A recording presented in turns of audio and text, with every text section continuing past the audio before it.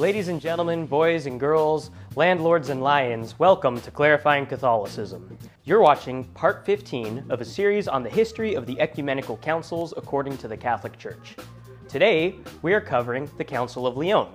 Much of this information was gathered from Joseph Kelly's The Ecumenical Councils of the Catholic Church, a History. So if you want an in-depth dive into these topics, make sure to pick up a copy of his book. To see the rest of our episodes, check out the playlist in the description. Without further ado, on to the show.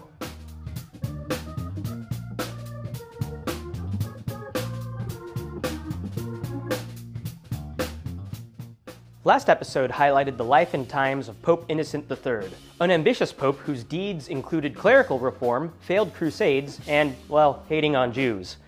Though he was elected to the papacy in his 30s, he died in his 50s, leaving much of his goals unaccomplished.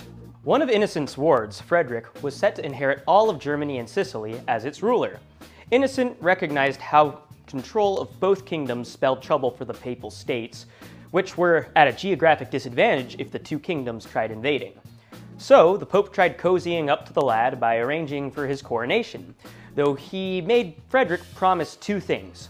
He would cede Sicily to the Holy See, and he would, of course, go on a crusade against the Muslims. Innocent did not live long enough to see through the end of the bargain, so in 1220 his successor crowned Frederick as the Holy Roman Emperor. However, Freddy refused to give up Sicily and fell ill before his crusade. The Pope, Gregory IX, however, didn't buy his mysterious illness as an excuse and excommunicated him. Fred ignored this and went to crusade anyways, though shockingly he found that the local Muslim ruler of Jerusalem was tired of fighting and instead sought negotiations. Frederick negotiated the rights to Jerusalem, Nazareth, and Bethlehem, with the caveat that the Muslims could worship freely and a 10-year military truce. Pope Gregory was impressed by this and lifted the excommunication. This love affair didn't last though. Freddy kept sticking his nose into politics and siding against the Pope. Eventually, Gregory got fed up enough to excommunicate him again in 1239. Frustrated, Gregory tried calling a council, but it failed. A couple popes later, Innocent IV, a canon lawyer and enemy of Frederick's, called a council.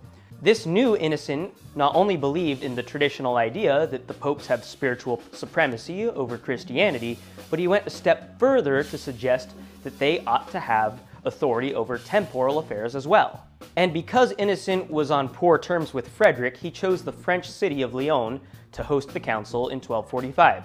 The first Council of Lyon was rather small compared to Lateran IV. Only 150 bishops attended, and it lasted just 3 sessions.